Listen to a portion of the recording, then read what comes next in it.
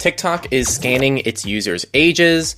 Linus Tech Tips has been hacked. Lots of Go Anywhere data breaches. Tons of Windows 11 stories, and a lot more. Welcome to Surveillance Report 127, everybody, where we are dedicated to keeping you private and secure with the latest news in the past week.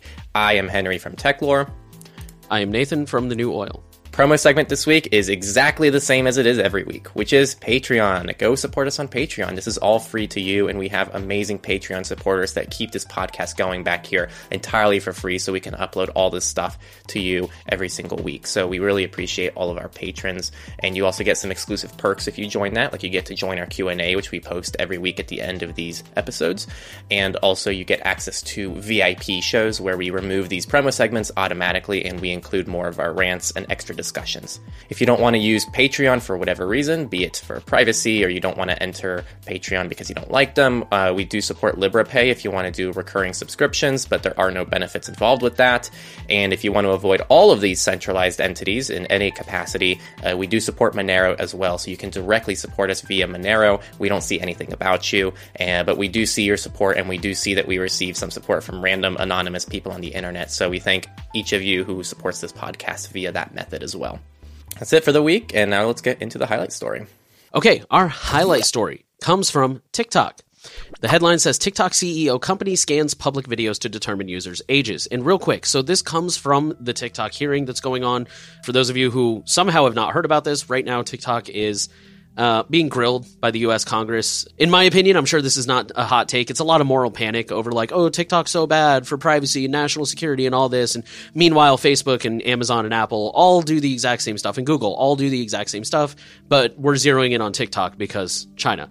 That said, we might give like a more actual analysis of the hearing, but it's not over yet. There's at least one more next week that I'm aware of.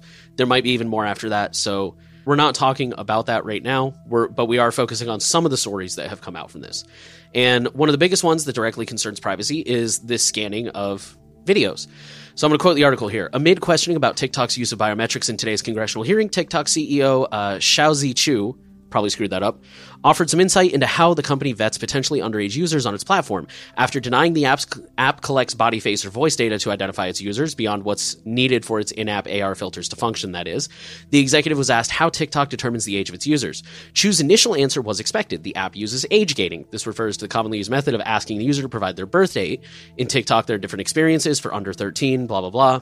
The article goes on to say, as it turns out, TikTok is doing more than looking at the user's age that's entered into the text box. In the hearing, Chu added that TikTok scans users' videos to determine their age. And quoting Chu, he says, we have also developed some tools where we look at their public profile to go through the videos that they post to see whether, and then the congressman cut him off and the article continues from there. I think for more veteran listeners, this is probably not new. I think we have actually covered stories in the past about how TikTok does say in their terms of service that they will use the videos you upload to collect biometric data. So this is like the second video I've seen, or well, this is a post, but this is the second time I've heard from these hearings where I'm 99% sure he just straight up lied to Congress. I mean, there you have it, straight from the horse's mouth. They examine videos to try and determine age. I think that's kind of iffy. I'm sure we've all seen people who do not look their age, whether they look way older or way younger. So that's probably not a very reliable way of doing things. And of course, there's obvious privacy concerns with that. Although, not to victim blame, I think anything you put on TikTok you should kind of expect is going to be abused privacy-wise. So, I don't know. You have any thoughts on this? Not really. I think, like you said, for veteran listeners, they're going to be like, yeah, well, no duh. But maybe for constant TikTok users, they might have not been aware that, oh, wow, I didn't quite realize that TikTok was quite literally scanning every person that was being uploaded to it. And we don't really know to what extent they're using that data. Do they just check the age and then delete the data and not check it again until you upload your next video? I doubt that. And the reality is we don't really know internally everything they're using this biometric data for, how it's stored, how it's shared with third parties, what happens if TikTok actually gets... You know, what happens if there's some kind of business transfer and TikTok becomes some other entity? Like, do more people get this data? There's just such a lack of oversight and a lack of transparency behind this, which is why we need federal privacy regulation so that this kind of stuff just naturally takes care of itself. And so that like companies like Facebook, Google, Apple, and all these other crappy companies also have to follow the rules too. Because really the only reason we're targeting TikTok is because it's Chinese, as you said. So, yeah, that's all I have to add. I do want to add one more thought onto that. Like you said, I really feel strongly a lot of people tend to like victim blame and privacy gatekeep And, you know, like, oh, you're dumb if you use TikTok. Why does anyone even use this platform? It's so stupid. And for the record, I'm not a big TikTok user, but my wife regularly shows me videos that I'm like, all right, that was actually pretty funny. Like, I do see why some people use these platforms. Does that not mean that 90% of the videos are probably stupid and brain-meltingly dumb? Yes, probably. But there's a few gems in there. I get it. And for a lot of people, I really don't think they're using it because they don't care about their privacy. I think they genuinely don't know how bad it is. That's something I personally saw with Cambridge Analytica. Is a lot of the time when I would talk to friends and family about like, hey, did you hear this came out and this was discovered? And 99% of the time they were like, oh no, I didn't know that. So I really don't think most people are using it because they don't care about their privacy. I think most people are using it because they get something out of it and they don't realize how bad the privacy invasion is. I mean, like I said, I've already, at least twice, I'm convinced that this dude's lying. So we're probably not going to get everything out of this hearing, but I think we are going to get enough things that we can be like, look, this came straight from the CEO, straight from the horse's mouth. So this is kind of useful stuff to share with people, you know, who use TikTok to try and show them how bad it really is. Yeah, and referring to the gatekeepers, I don't know how you can acknowledge these two things. How can you acknowledge that TikTok is privacy invasive, addictive, designed to keep you on the platform, designed to really like abuse human biology to keep people on the platform as long as possible, and then you also tell people because of that you're stupid for using it, you idiot, get off the platform, why do you use TikTok? Like, you're literally just not helping anyone by doing that. So if you're on Reddit especially, and you like people are like, how do I use Reddit or how do I use TikTok more privately, and then someone's in the comments going, why do you use TikTok, LOL, and it's like, dude, no help. Yeah, they're probably the same kind of people who like blame drug addicts, like, oh, just stop taking drugs. Like, that's so easy. Yeah, you idiot. I will say, to their defense, like, there is a fine line. Like, obviously, when somebody's like, how do I use TikTok more privately? I don't think there's anything wrong with acknowledging, well, to be fair, you can't use it totally privately, but here are some things you can do to mitigate it a little bit. Right. It also just, I feel like it creates such an unwelcoming environment. You know, if you're sitting out there, like, why would I go to a place where as soon as I get there, everybody's just going to be like, oh, you used to do that thing? You're a freaking idiot. You're a moron. Why would I feel welcome there? Reddit privacy communities. Yeah, and like, again, there's nothing wrong with admitting like TikTok is bad, TikTok is not private, but don't make fun of the people because they probably don't know any better. And once they start realizing it and they're like, oh, maybe I should learn more about this. Maybe I should dig into this. Oh, here's 20 videos calling me the stupidest person on earth because I didn't know any better. Like, we don't send kids to school and then go like, you don't know the alphabet, you freaking dumbass. Like, we don't do that. Yeah, it does not create a welcoming environment for people who are like researching this stuff and trying to get out of there. All right, let's go ahead and move to data breaches. We're going to start with a really quick one. The car company Ferrari has disclosed a data breach after receiving a ransom demand. The information stolen includes names, addresses, email addresses, and phone numbers. They did not say how many customers were affected. Our next story comes from Kids Tech Camp ID Tech, who is still silent weeks after a data breach. So ID Tech provides coding courses for kids, and they have not acknowledged a breach or notified parents. News first broke in February after a cybercriminal claimed to have data for sale on the forum, including over 1 million records like names, date of birth, passwords stored in plain text, no wonder they're staying quiet, and 415,000 unique email addresses. Families found out because they started getting notifications from places like Have I Been Pwned, or places like Firefox and Bitwarden will pull from the Have I Been Pwned API to like let people know, hey, your email address turned up in a data breach, things like that. The company has declined all requests for comment. The closest they've come to an acknowledgement was saying that they are investigating. So that's very unfortunate. Clop ransomware claims Saks Fifth Avenue, their retailer, says that mock data was stolen. Saks Fifth Avenue is a luxury brand retailer serving the US, Canada, and parts of the Middle East. The company claims no real customer data was stolen. I don't know what real customer data means to them, but they have stayed quiet on corporate or employee data, so I'm guessing they did steal real corporate and employee data. Well, they're saying it was mock data, like it was testing data, the made-up data that they use just to test the system. That's what they're saying. Okay. We'll see if that's true, because we've seen in the past that they claim it's mock data, and it turns out they did use some real data sets for mock data as well. So yep. I don't put anything past companies when they claim things about data breaches. But Clop likewise has not said what data was taken or how much. Saks Fifth Avenue says the data was mock data used to test customers' orders and whatnot. This is actually another Go Anywhere victim. Before I touch on that, this is actually the third breach now that Saks Fifth Avenue has had. And regarding the Go Anywhere situation, this is some internal tool that lots of companies are using. We've been covering these now for almost the last month. Every week we're hearing about a major company that uses Go Anywhere, which is pretty much an internal file transfer tool, I believe, right? I think so. That's what a lot of the articles said. Yeah, and so now, like, because of that one tool that companies are using, all these companies are getting hacked. So again, people, you got to minimize what you use, stay up to date, and especially if you're one of these massive companies, you have so much going on, it's probably hard to even manage what's going on internally. But if you're just an individual, you can definitely manage. Like I said, there's going to be a lot of Go Anywhere stories this week. So our next one comes from the city of Toronto, who has confirmed a data theft. Klopp has claimed responsibility. The article actually talks about a couple other Go Anywhere victims. It includes the Virgin Red from the UK, which is like the Virgin company, like Virgin Mobile, Virgin Airlines. Red is apparently their rewards program. And the Pension Protection Fund. Again, both of those are discussed further in the article. The city of Toronto has confirmed that they were breached, but claims that they have not had time to fully investigate, and therefore they haven't really said how many people were impacted or what data was stolen.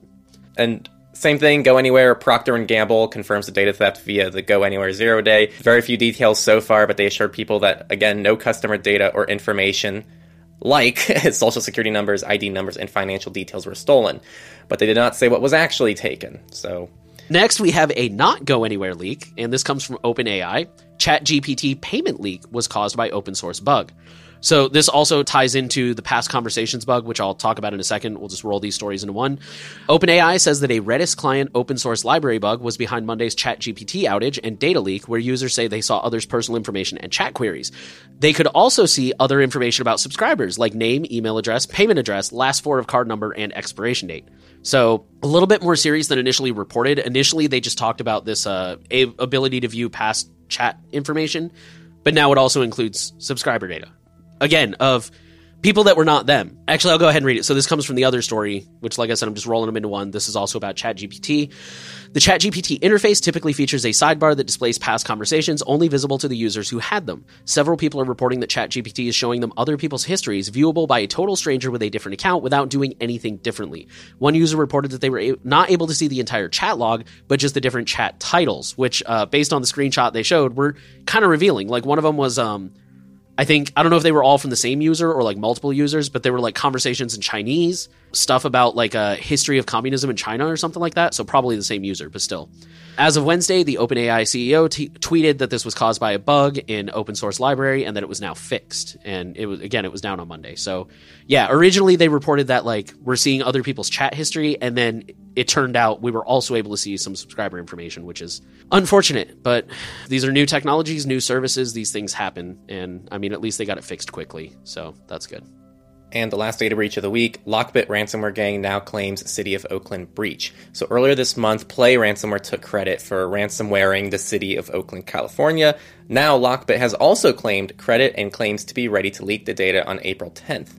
Lockbit has been known to lie before, and Play has already leaked at least some legit data, so this might just be a publicity stunt that we are partially enabling, but we will see. Okay, with that, we'll move into companies.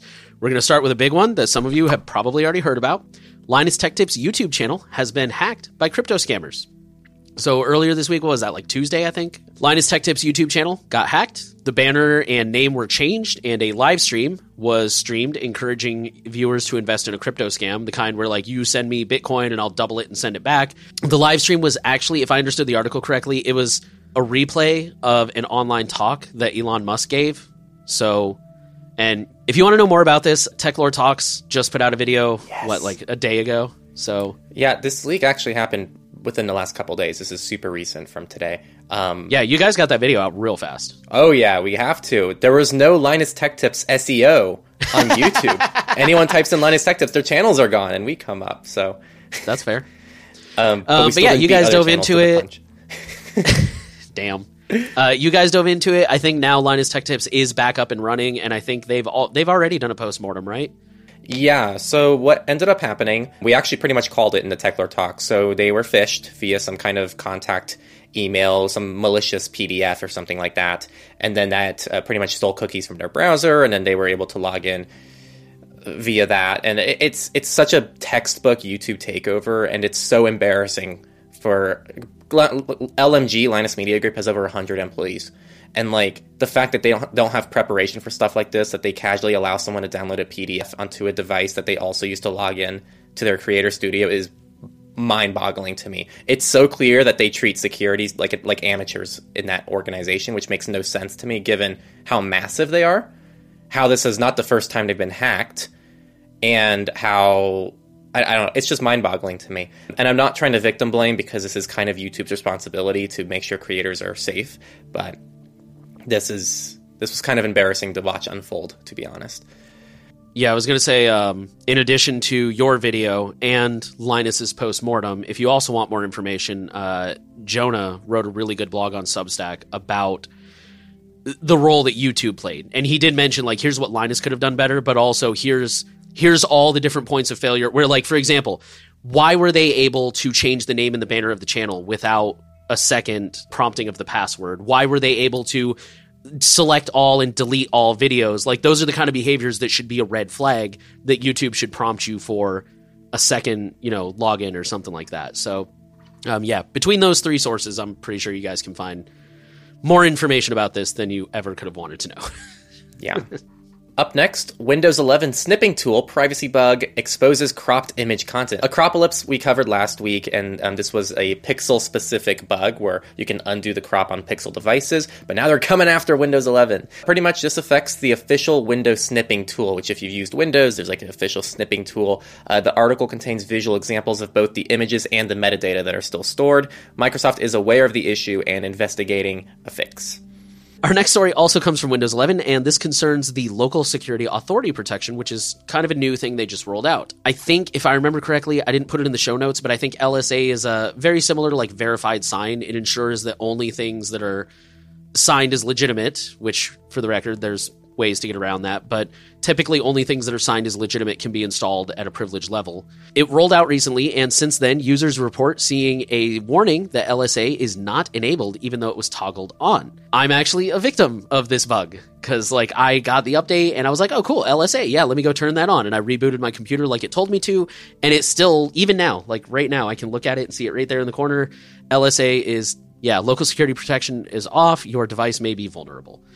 So Microsoft has confirmed that this is a bug with Windows Defender. At this time, there is no fix. They are looking into it. They are planning to roll out a patch. They just haven't done so yet. And they have confirmed that if you enabled LSA and rebooted at least once, it's on. Even if it says it's not, it is on. And there are additional ways to verify that the article goes into. So if you're like me, go ahead and check that out. Just double check and confirm that, yes, it is on, even though it says it's not. The last company news comes again from Windows. This is the last story. Windows 11 gets phishing protection boost and SHA-3 support. This is a new enabled by default feature, the phishing protection, that warns you not to reuse passwords or store them in plain text or type them into sites smart screen tags as malicious. The password warnings were previously disabled by default, but now will be enabled by default. So it's nice for people who are still doing things like keeping all their passwords in a freaking document or something. And more importantly, now Windows now supports SHA-3 hashing, which is really important for security, so I'm very happy to see that. With that, we'll move into research, and we got a couple of good ones this week. We'll start off with a Coinbase wallet red pill flaw allowed attacks to evade detection. Quoting the article, security researchers at Zengo Wallet have discovered that DApps, including Coinbase Wallet, were vulnerable to a new attack that allows smart contracts to hide malicious behavior during transaction simulations. This causes the user to believe a transaction will be safe and allow it to continue, only later learning that the smart contract stole their assets. The vulnerability was disclosed to Coinbase, who has since addressed the reported security problems and awarded Zengo multiple bug bounties for their responsible disclosure. Normally, this is where we say don't use online wallets and store things on a cold wallet or a software wallet at least, but I don't know if that would have changed anything, to be totally honest. So I guess the moral here is just be careful. Always try to be cautious, and remember that especially the deeper you get into crypto, the more you are on the cutting edge of things, and you're probably going to run into a lot of scams and bugs and things like that, and you need to be especially cautious. Up next, inaudible ultrasound attack can stealthily control your phone and smart speaker.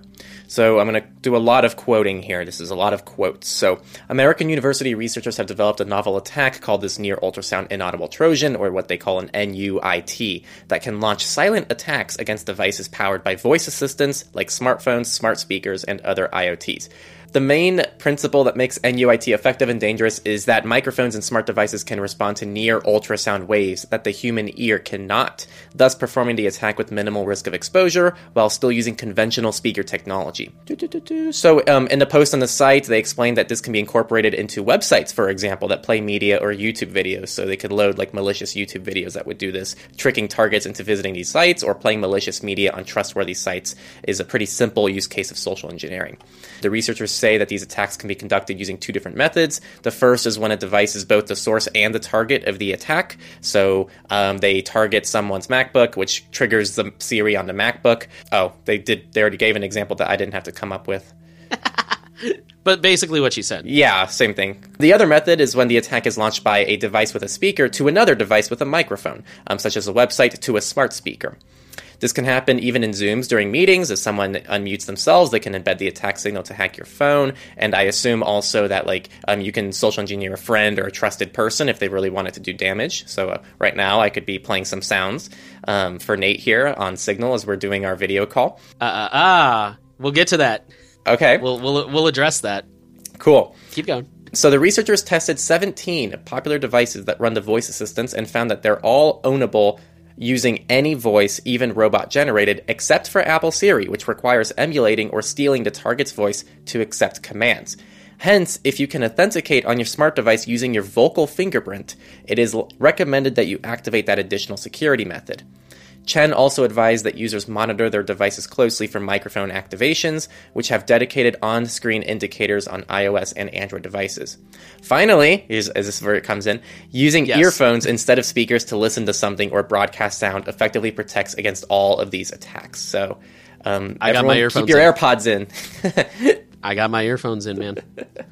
With that, we will go into the politics section. And we have a lot of stories this week, some good, some not so good. We will start off with some news from Tutanota. It says U.S. federal agencies required to adopt post-quantum security, private sector advised to follow. So this appears to be a part of the recently passed national cybersecurity strategy, which was pretty big and comprehensive. So that's why we're still kind of learning things about this at even a few weeks later. Quoting Tutanota, it says the new legislation encourages federal government agencies to adopt technologies resistant to quantum decryption attempts.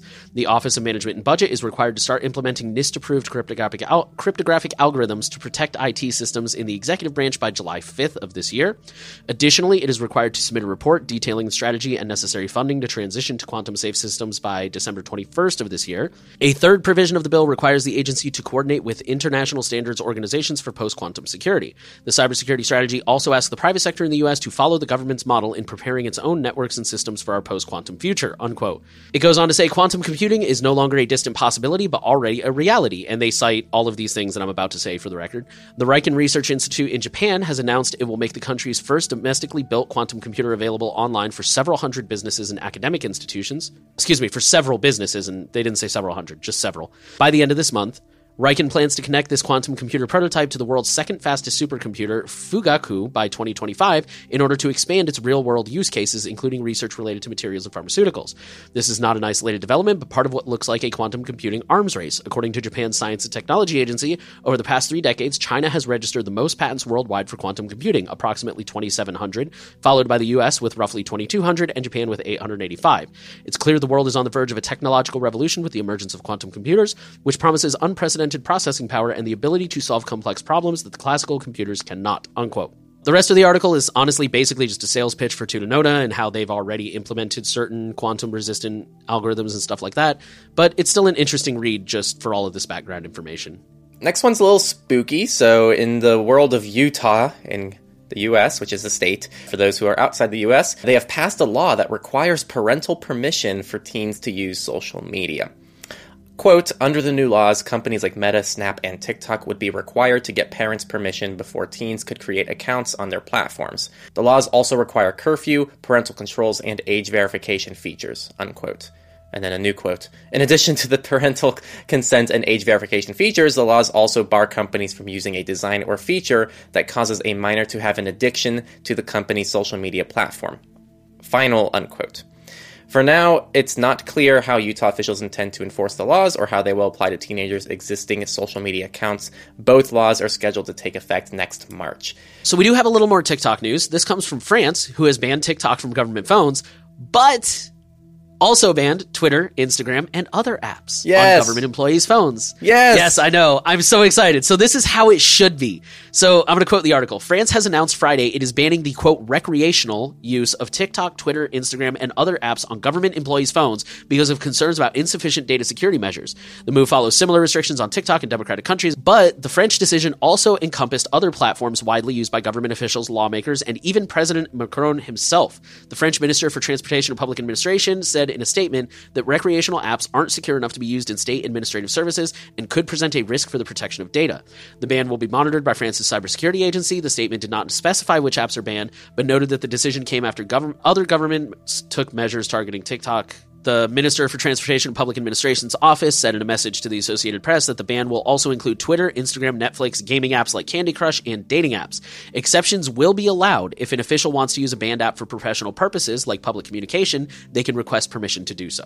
This is how it should have been. Like, if you want to ban TikTok on government devices, I'm actually totally in favor of that for government devices. But let's not play favorites here. Facebook is bad, Twitter is bad, Google is bad. It's all really bad. So yeah, if you need it, like if you're, part of the PR department and you need to issue Twitter statements, then okay, obviously you should be approved, maybe even a separate device just for that purpose. But overall, yeah, we should not be playing favorites and only banning TikTok. So yeah, good job, France. You did something right. Next story, Meta. Facebook manager was hacked with spyware and wiretapped in Greece. I refuse to call them Meta. I want everyone to still know it's Facebook. A US and Greek national who worked on Meta's security and trust team while based in Greece was placed under a year-long wiretap by the Greek National Intelligence Service and hacked with a powerful cyber espionage tool. The disclosure is the first known case of an American citizen being targeted in an EU country by the advanced snooping technology, and it demonstrates that the illicit use of spyware is spreading beyond the use by authoritarian governments against opposition figures and journalists, and has begun to creep into European democracies, even ensnaring a foreign national working for a major global corporation. The article goes on to discuss Greece's recent series of scandals surrounding spyware, in this case Predator. This is definitely a good read. It's short and it's good to be aware of it. And if I remember correctly, Greece was the one that was denying that they ever used spyware despite overwhelming evidence that they were. And then they were saying it was the previous administration that was using it, not them. And there's this whole mess of them pretty much outright denying that they've ever even heard of spyware before. Oh, we never even heard of it before. Unfortunately, our last political story is more bad news. It says France sets EU precedent with 2024 Olympic surveillance arsenal. The French government wants to experiment with large-scale, real-time camera systems supported by an algorithm to spot suspicious behavior, including unsupervised luggage and triggering alarms to warn of crowd movements like stampedes from the mega sporting event next year. In case you guys didn't know, because I just found out, apparently France is hosting the 2024 Olympic Games. So that's what this is in reference to. The plan has been met with, no longer quoting, the plan has been met with a lot of pushback, both by civil rights groups and politicians, so this is not like a bipartisan thing, for fear that it will set a precedent for the future of the Olympic Games and that this kind of surveillance will just become normal at the Olympics from now on, which, to be honest, Olympic surveillance is probably already pretty high, but why make it worse? Now, FOSS, free and open source news. Docker is deleting open source organizations. So Docker is pretty much this way of self-hosting many different programs. So earlier this month, Docker sent an email to any Docker Hub user who has created an organization, telling them their account will be deleted, including all images, if they do not upgrade to a paid team plan. As far as we know, this only affects organization accounts that are often used by open source communities. There was no changes to personal accounts. Free personal accounts have a 6-month retention period, and why this is a problem is because, one, paid team plans cost $420 per year, paid monthly. 2, many open source projects have published images to the Docker Hub for years, and also the Linux Experiment, which is a YouTube channel, also notes that if you don't sign back up for a free account, your username might be swiped by a malicious actor who can continue to push out malicious Docker images as you. So definitely kind of a nasty turn of events for Docker. And for the record, remember that, $420 for a year is not an outrageously high amount, but a lot of these open source projects, especially the smaller ones, are living entirely on donations and may only make at most a couple $1,000s a year. So, when a quarter of your income is going towards just publishing something that used to be free, it's pretty problematic. Hey guys, Nate here from the not so distant future with a quick update. When I went to go pull screenshots for this article just now, I noticed there was an update that says that Docker has actually rolled back this decision, presumably due to all the negative press and backlash that this has brought. And they've issued an apology, more so over their communication rather than the actual decision. But either way, they've rolled that decision back. So I think that's good news. So our next article says GNOME 44 is released. GNOME is a desktop environment, for those who don't know, for Linux. For those who care, GNOME 44 is out. They have introduced a GTK4 port of Epiphany, which is their web browser, a file chooser grid view for apps that use standard GDK file chooser, as well as support for adding a WireGuard VPN directly from the network panel. Yeah, a lot of new fixes. I think, not to harp on him too much, but the Linux experiment, I think he also did just put out a GNOME 44 review this past week showing all the changes and upgrades and everything. So if you want to learn more, I recommend checking that out. And now the misfits. So Afroman, which is supposedly a hip-hop artist, Afroman was sued by law enforcement officers who raided his home. So in August of 2022, the Adams County, Ohio Sheriff's Office raided the rapper's home with a warrant looking for drugs, I don't even know what that word is. Paraphernalia? Paraphernalia? I don't know what that is. That's like accessories like bongs, bowls. Oh, got it. Like paper to roll weed, things like that. Got it. And they were also looking for evidence of trafficking and kidnapping. However, no such evidence was ever found for any of these things, and no charges were ever filed. Afroman took footage of the raid from his home surveillance cameras and used them in subsequent songs about the event. So now the police are claiming that this violates their privacy and that they are owed royalties from the work from his entire brand. They also claim that they have suffered emotional damage, like humiliation and ridicule. Our next story is interesting. It says General Bytes Bitcoin ATMs hacked using 0-day, $1.5 million stolen. Quoting the article, General Bytes makes Bitcoin ATMs, allowing people to purchase or sell over 40 cryptocurrencies. Customers can deploy their ATMs using standalone management servers or General Bytes cloud service. Over the weekend, the company disclosed that cybercriminals exploited a 0-day vulnerability tracked as BATM-4780 to remotely upload a Java application via ATM's master service interface and run it with BATM user privileges. Attackers could then access the database, read and decrypt API keys used to access funds, send funds from hot wallets, download usernames, password hashes, and turn off 2FA, access event logs where customers scanned private keys, which was stored on older versions of the software, and I think that's about it, but maybe some other stuff. The company took to Twitter to urge customers to take immediate action and install the latest updates to protect their servers and funds from attackers. Furthermore, in response to this, General Bytes is closing down their cloud service. The article notes that they have been breached multiple times in the past, and they have basically decided we can no longer keep this secure. It's not worth even trying, so we're just going to close down our cloud service.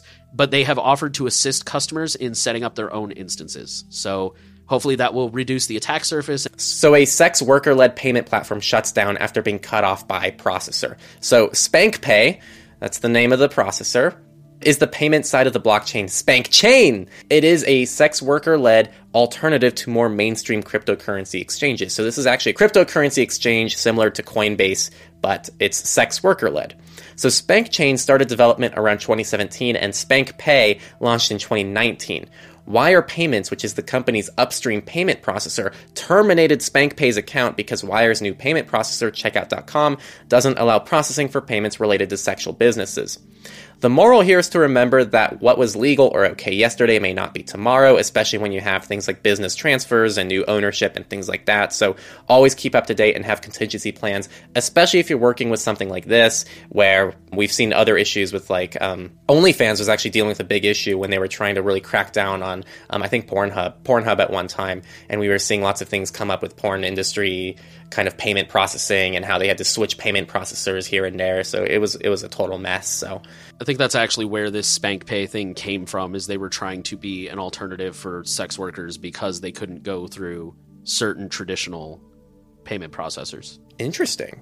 For those watching, I got to peace out because I have to be somewhere, but Nate will take good care of all of you. And that actually brings us to our Q&A section. We're almost done here. We only had one question this week. Just for future reference, Henry and I, our Q&A section is getting kind of long, so we're probably going to start limiting it to probably 3 or 4 questions. We haven't exactly decided yet. And then we might start answering the rest of them throughout the week as like YouTube shorts or something like that. Let us know if you guys have a problem with that for some reason. But yeah, we're just trying to figure out how we can keep this section a little bit shorter because it's starting to get a little out of hand. But this week we only had one. It comes from Freddie Mercury, who says, I have a threat model of being subjected to government surveillance while visiting a country, for example, China. That's a pretty high threat model, number one. The question is, should I carry my own phone, which is a Pixel 6 running a custom OS with multiple user profiles, or should I use a burner phone? Are you aware of any shortcomings with that OS, or have any of the custom privacy and security ROMs out there? Would you recommend that OS? So we've been very quiet on this for a while, but I'm going to go ahead and address it. Some of you may have noticed we go out of our way not to name check that particular OS. In fact, you will even see on the screen that they are blacked out. They do not like us. This is not an opinion. This is a fact. They don't like us, mostly Henry. I don't think they have a real issue with me at this time that I'm aware of, but they don't like Henry, and therefore they don't like it when we mention them. So we go out of our way not to mention them. That's not a ding on them. That's not any kind of negative statement. That's just a fact. They don't like it when we mention them, so we're trying to keep the peace by not naming them. That said, so first of all, in a perfect world, a burner phone is definitely your best option. It's totally fresh. You don't have to worry about any leftover data on there from an app that you removed or anything like that. A burner phone is definitely the best option if you can afford it. If you cannot afford one, well, even if you can afford one, I think another big part is to be aware of your rights. Are you legally allowed to refuse a search, for example? Are you legally allowed to refuse to hand over a password?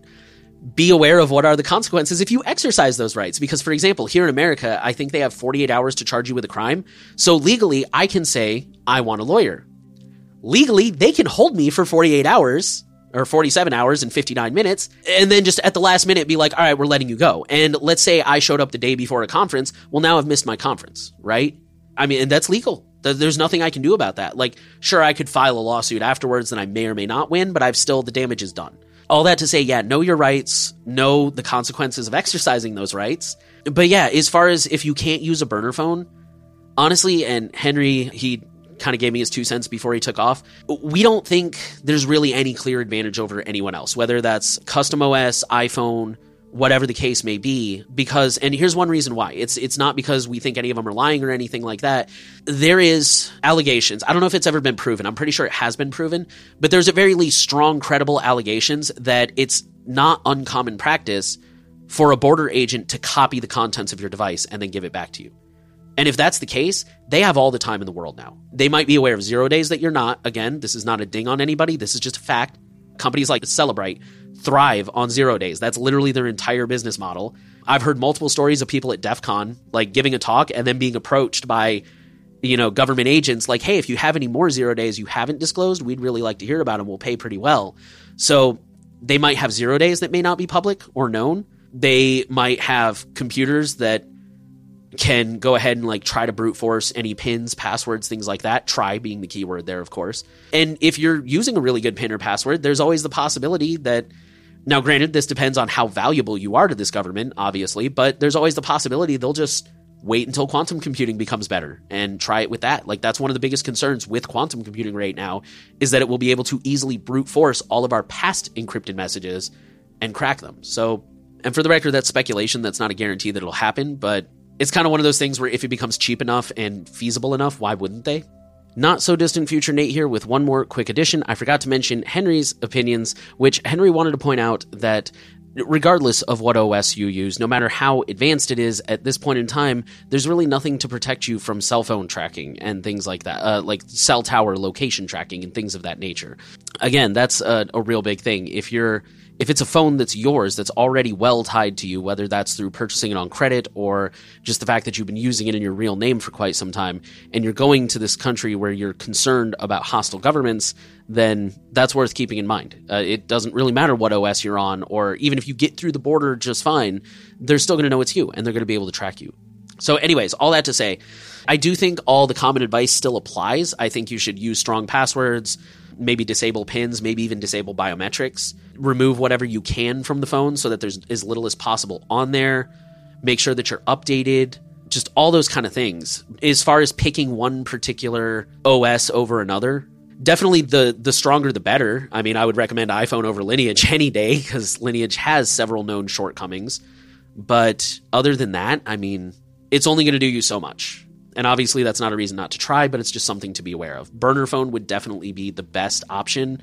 But short of that, there's so many variables, it's really hard to say if one is obviously better than the other. Instead, I would focus on trying to make sure that there's nothing they can copy from the device. So maybe, I don't know a lot about user profiles. I personally wouldn't rely on them. I would just wipe everything you can off the device, maybe even factory reset it, put everything in the cloud, and then re-download it when you get there. That's what I would do. Okay, and that's all we had for this week. TikTok was scanning users' ages using biometric data. Again, that hearing is ongoing, so I'm sure we will hear more about it and have more updates for you guys in the future. Linus Tech Tips got hacked. If you're interested, go check out some of the more resources about that and learn how to prevent it from happening to you. Tons of Go Anywhere breaches. I guarantee you we'll have more next week, and some Windows 11 news. Pretty busy week.